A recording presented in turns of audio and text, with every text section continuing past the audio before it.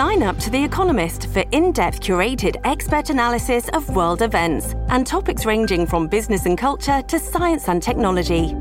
You'll get the weekly digital edition, online-only articles, curated newsletters on politics, the markets, science, culture and China, and full access to The Economist Podcast Plus. The Economist is independent journalism for independent thinking. Go to economist.com and get your first month free.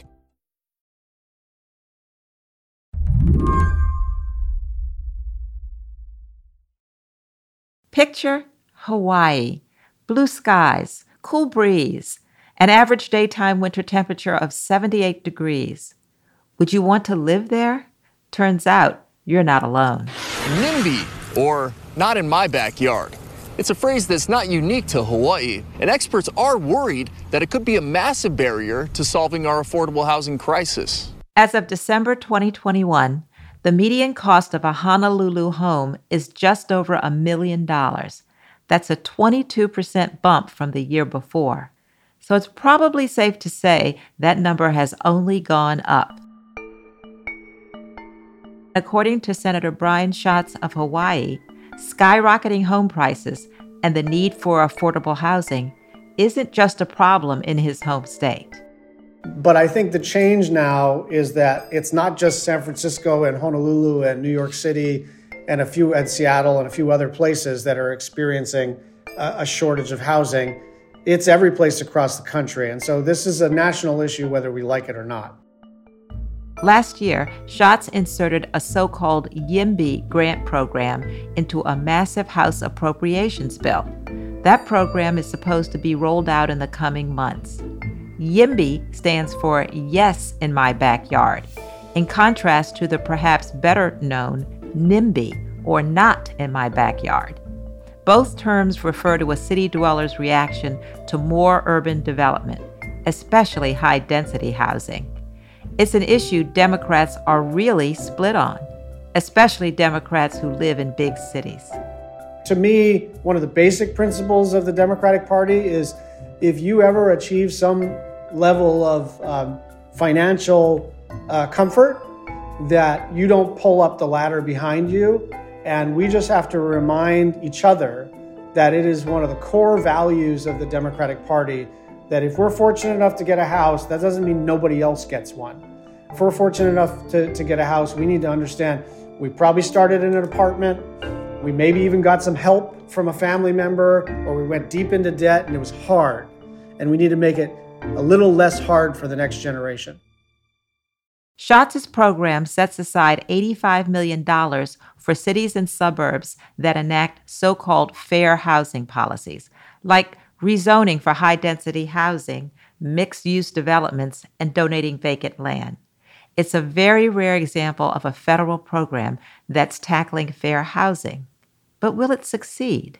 I think people who want to see the federal government take a more serious role in breaking down these barriers argue that the federal government cannot just offer carrots.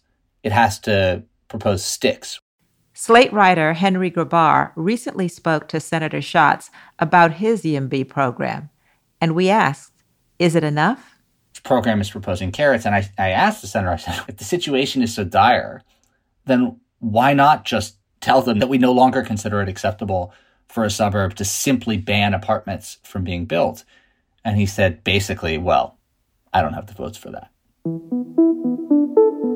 I think people who want the federal government to take a more serious role in breaking down these barriers say it's time for them to play hardball.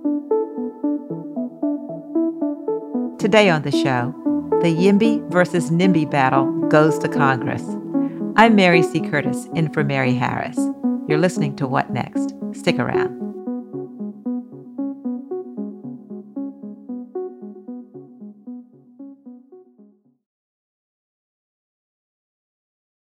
This episode is brought to you by Discover. When it comes to your finances, Discover wants you to know they are the credit card that is always there for you. With 24/7 U.S.-based live customer service, everyone has the option to talk to a real person anytime, day or night. Yep, that means no more waiting for, quote, normal business hours just to get a hold of someone. We are talking real service from real people whenever you need it.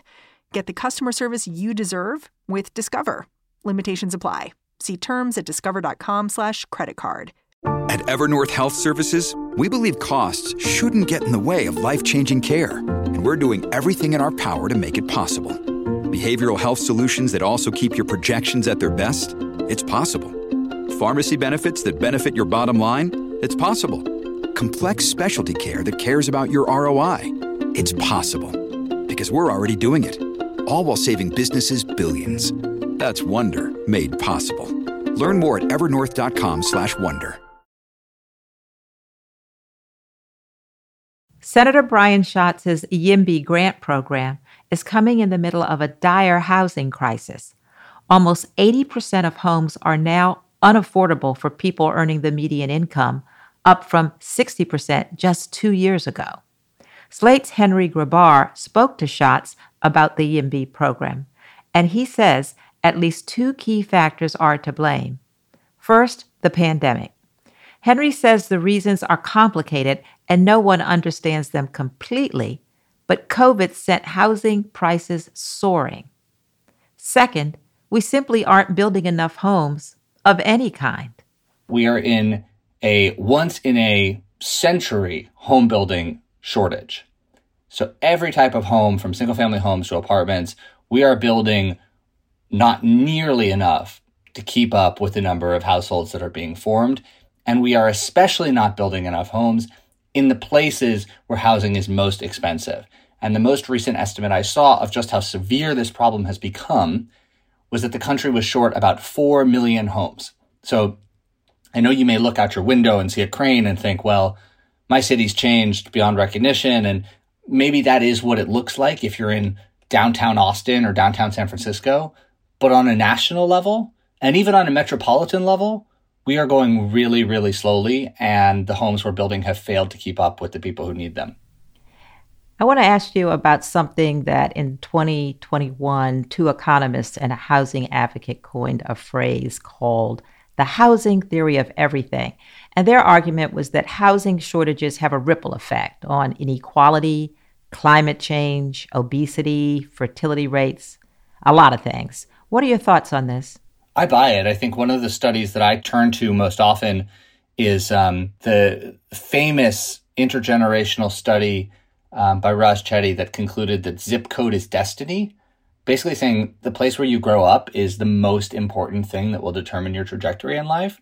And that just should put it into high relief, the fact that it is super important that we build houses in the places where people can make the highest incomes, send their kids to the best schools, and ensure the best outcomes in life for the next generation.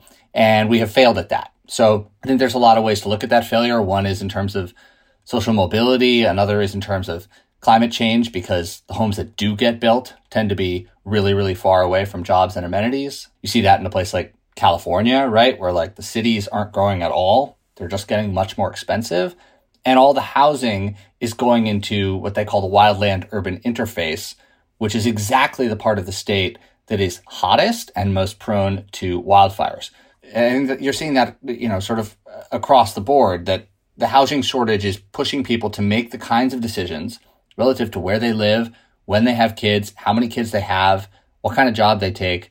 All those decisions stem from housing, and people's inability to find affordable housing has become a generator of national migration patterns. That's how bad it has become. Well, let's turn to U.S. Senator Brian Schatz. You wrote an article in Slate about him recently. He's a Democrat, and he represents Hawaii, which is one of the least affordable places in the United States. Senator Schatz shared with you how he got on board with YIMBY, or Yes in My Backyard. And for me, the seminal moment when I became aggressively a Yes in My Backyard person was when I fully understood that zoning, exclusionary zoning in particular, restrictive covenants, and all of that came right after Jim Crow was outlawed by the Supreme Court of the United States. And the folks that wanted to continue the legacy of Jim Crow figured out a way to do that, which would pass constitutional muster. And so all of that stuff was designed to keep primarily Black people out of affluent neighborhoods. And so even though there are a lot of progressives and environmentalists who, invoke the phrase, protect the character of our neighborhood, we need to know that history there is pretty dark. Henry, can you talk more about that dark history that he's referring to? Yeah, so I think we often think about zoning as a concept that regulates where certain types of businesses can operate. So nobody wants to live next to a stockyard. That's a famous constitutional law case about the validity of zoning, right? Is that people don't want to live next to stockyards, and they probably don't want to live next to incinerators or landfills or anything like that. So the sort of benevolent theory of zoning is that zoning ensures a separation between industrial land and commercial land and residential land, because nobody necessarily wants to live on top of polluting facilities and all that. But the history of residential zoning in the 20th century, which Senator Schatz is talking about, stems from the fact that the Supreme Court, in a series of cases, went in and told communities that they were not allowed to use zoning to further racial segregation, which is what they had done, right? So first there was zoning that explicitly said that this neighborhood is for whites and this neighborhood is for blacks. And that was the Jim Crow structure in place in many cities to keep neighborhoods racially segregated. And that was undone by the Supreme Court.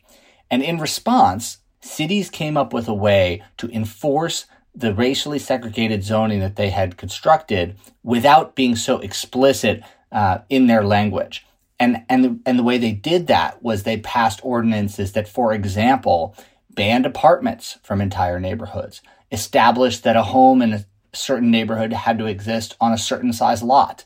And all these provisions helped ensure that the housing in those neighborhoods would be expensive and exclusive and available only to homeowners and not to renters. And all of those things effectively maintained the racial segregation that the Supreme Court had tried to outlaw in 1917. I know what you're talking about. I'm an African-American woman who lives in, on a personal note, a predominantly white neighborhood in Charlotte, North Carolina that had restricted covenants in the deeds.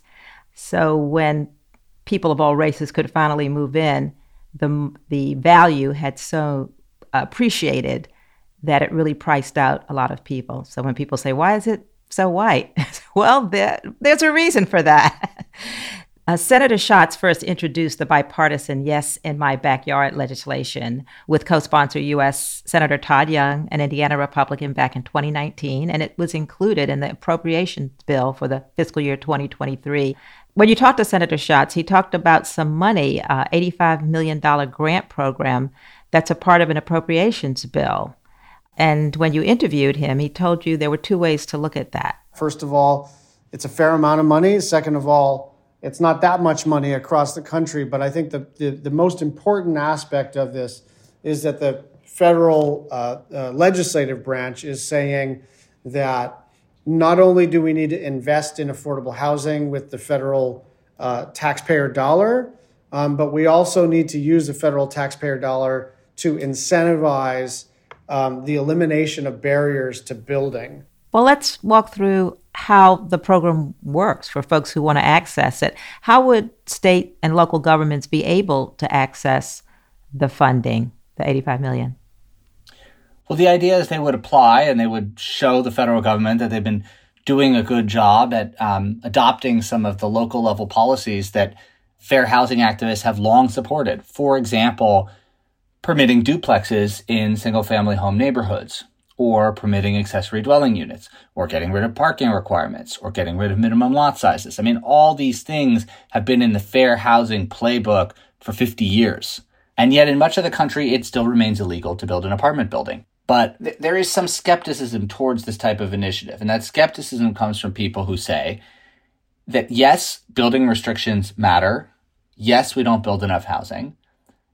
But unleashing private developers to build as much housing as they want is never going to take care of folks at the lowest end of the income ladder, and especially not of our homeless neighbors who have been blocked out of the housing system entirely. And that's where perhaps cities, the counter argument to Brian Schatz here would be that the federal government ought to be taking a much more active role than simply helping to undo local land use regulations. Well, you asked him about that. You asked him about the grants approach, offering carrots rather than a stick. And he told you, I think we have to start somewhere. We've created a nationwide shortage of something, and there's a pretty straightforward solution, which is to allow landowners to do, within reason, what they wish to do with their land. And it's true that some jurisdictions are going to be dead enders, and some jurisdictions may never reform their zoning laws. But the places that want to grow will grow. And the places that want to be humane will be humane.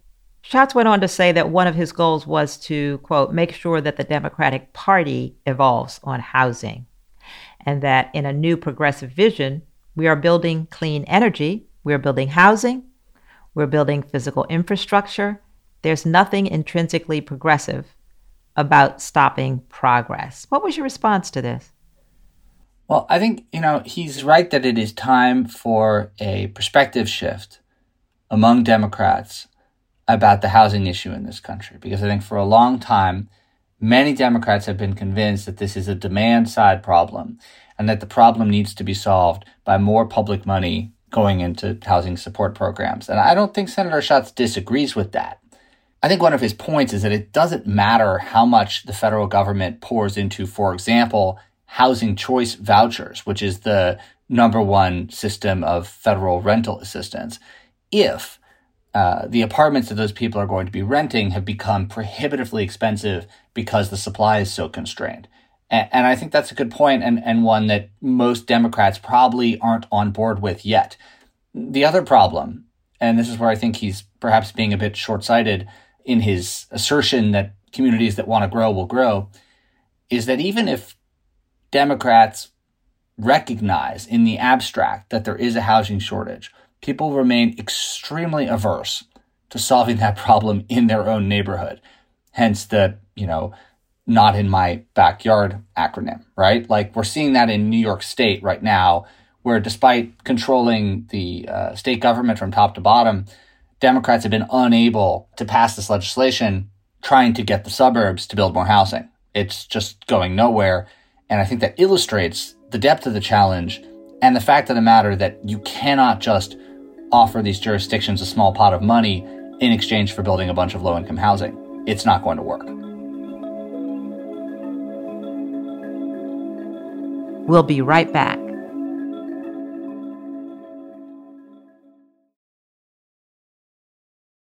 This episode is brought to you by La Quinta by Wyndham. Your work can take you all over the place, like Texas. You've never been, but it's going to be great because you're staying at La Quinta by Wyndham. Their free Bright Side breakfast will give you energy for the day ahead. And after, you can unwind using their free high-speed Wi-Fi. Tonight, La Quinta. Tomorrow, you shine. Book your stay today at LQ.com. Hello, it is Ryan, and we could all use an extra bright spot in our day, couldn't we? Just to make up for things like sitting in traffic, doing the dishes, counting your steps, all the mundane stuff. That is why I'm such a big fan of Chumba Casino. Chumba Casino has all your favorite social casino-style games that you can play for free anytime, anywhere with daily bonuses. That should brighten your day a little. Actually, a lot. So sign up now at ChumbaCasino.com. That's ChumbaCasino.com. No purchase necessary. VGW Group. Void where prohibited by law. See terms and conditions. 18+. The future of America is in your hands. This is not a movie trailer, and it's not a political ad, but it is a call to action.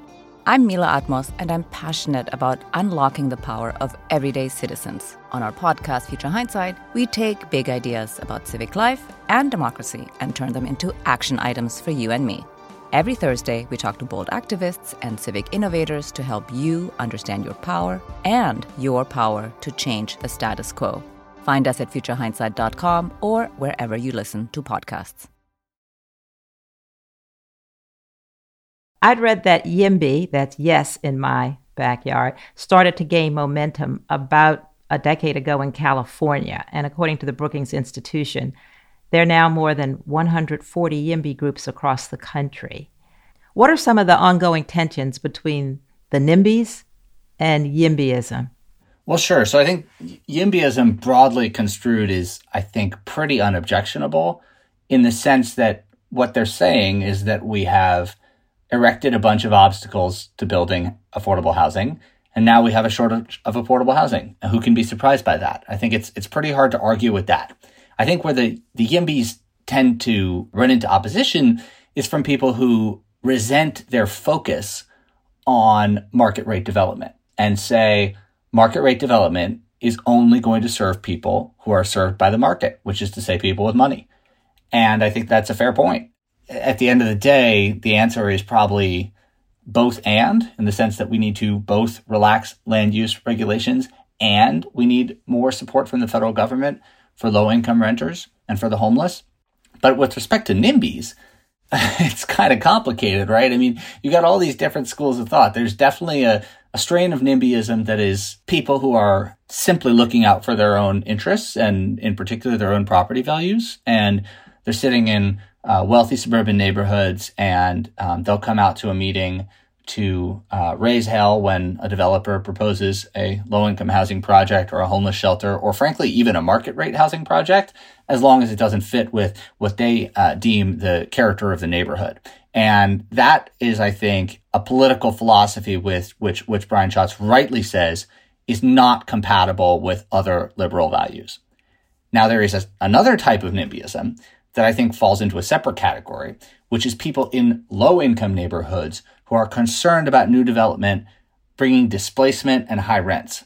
And they're really two totally different categories, I think. And in some of the states that have tried to liberalize their zoning laws, they've tried to address this. So I think that, if you're in a low-income neighborhood, the type of neighborhood, where prices are relatively low relative to the rest of the metro area, I understand why people oppose new development in those neighborhoods because they're concerned. They're concerned that developers are going to start buying up properties, evicting tenants to build new buildings, and they're concerned that those new buildings and the amenities that come with them will raise the rents in the surrounding properties. And since it is personal when it's about what you perceive to be the value of your home, it's an issue that doesn't necessarily break down along the liberal conservative lines, right? That's right. I think it's really complicated, right? Like people tend to be opposed to new development in their neighborhoods, no matter where they fall on the political spectrum. I think where Brian Schatz has a point here is that what he's doing at the federal level is not so much about money. It's about bringing this message into the heart of Democratic politics and saying that the National Democratic Party can no longer accept a status quo where most neighborhoods refuse to allow even a 3-story apartment building to be built. And I think he's right about that. And I think the reason that he wants to tread carefully in Washington, perhaps too carefully given the urgency of the situation on the ground, is that he thinks that there is the potential for a political coalition around this subject. Because while people may oppose new housing in their neighborhood, whether they're liberal or conservative or rich or poor, there is also a kind of philosophical alignment around the idea that people should be able to build apartments. And I think if you're on the left, you would support the idea of more apartments because it allows people to live closer to work, which is good for the climate. It creates more affordable housing, which is a progressive goal, and it creates more diverse neighborhoods. And meanwhile, on the right, which is why I think you have a Republican co-sponsor of this Yes in My Backyard Act, you have people who say, rightly, well, it's my property. Who's to say, why is the government telling me that my property has to be a single-family home and I can't build a house out back in the backyard for my aging mother-in-law? And I think that's a perfectly reasonable argument, too, that a lot of people agree with in the abstract. Now, when it comes time to talk about their neighborhood, that's when they get upset. And this is the last thing I'll say about the approach at the federal level, is that the big picture on housing reform and getting rid of these regulatory barriers is that it works better when you do it at a higher level of government. When it comes time to decide at the street level or the neighborhood level, people often say no. They don't want change. They're afraid of change. And I think, there's a possibility that perhaps at the federal level, if housing could be recognized as an issue of federal importance, national importance, which I think it is, that the federal government might be even better equipped than the states to overwhelm some of these local oppositions and pave the way for some of these barriers to be dismantled. And I think that was the original hope of the Fair Housing Act. So I don't think Brian Schatz is the only person in Washington trying to make this happen. Well, we know one thing, housing costs are soaring, and people actually are leaving cities, sometimes just to get out to some place where they could afford to buy something. Do you think Senator Schatz's grant program has the potential to help turn things around? No, to be honest. I mean, it's $85 million. It's $85 million isn't going to even, there are affordable housing developments in major cities that cost more than that. So, like one development. And so it's a small step for fair housing and, but maybe an important one. Will anything turn it around? Boy, I would have said 10 years ago that the housing affordability crisis had become so severe that something had to give. And yet 10 years later, here we are. We see that the situation is worse for renters than it's ever been. There's more homeless people than there have been in decades. Homes are less affordable than they have been possibly ever, and certainly in decades. And yet here we are, still going on as we did before. So I'm not really certain what the answer is, but I do hope that as millennials get older and take larger roles in politics, that housing gets elevated as an issue, and especially housing affordability, because I think it's obviously a really severe problem, and I think in too much of our politics, it's not recognized as such. I don't want to depress you, but during the pandemic, when people in like Chicago, New York, San Francisco, who could work anywhere did, and they moved to medium to large size cities like Charlotte, and they thought, oh, this is pretty affordable. And don't you know, the rates and the housing costs boosted up so much that people who make a regular salary in Charlotte now can't afford it. Yeah. So the opposite kind of happened. Just the housing prices went up in those places. Right. And I suppose, to see the silver lining in that, you would say, well, maybe that'll finally get through to Congress. And I think Senator Brian Schatz realizes this, that this is a national issue. This is no longer an issue that is confined to San Francisco and Boston and New York City. This is an issue that has now come to places like Austin, Charlotte, and Boise, Idaho. These are places that are now starting to see people getting priced out of their homes and seeing home prices rise to the point where they have surpassed the ability of somebody who's making a local salary to afford them. Thank you, Henry Grabar, for coming on What Next?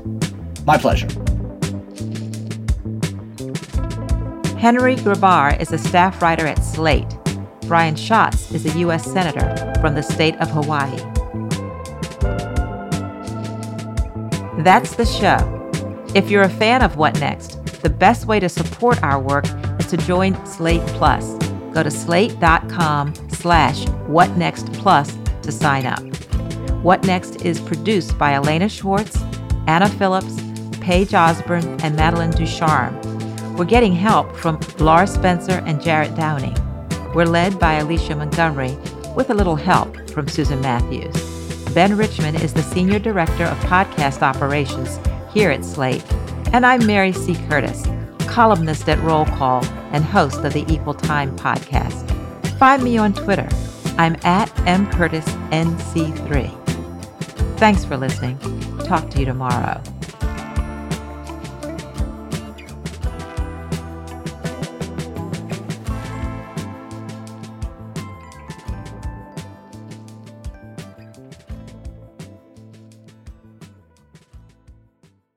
I'm Victoria Cash. Thanks for calling the Lucky Land Hotline. If you feel like you do the same thing every day, press 1.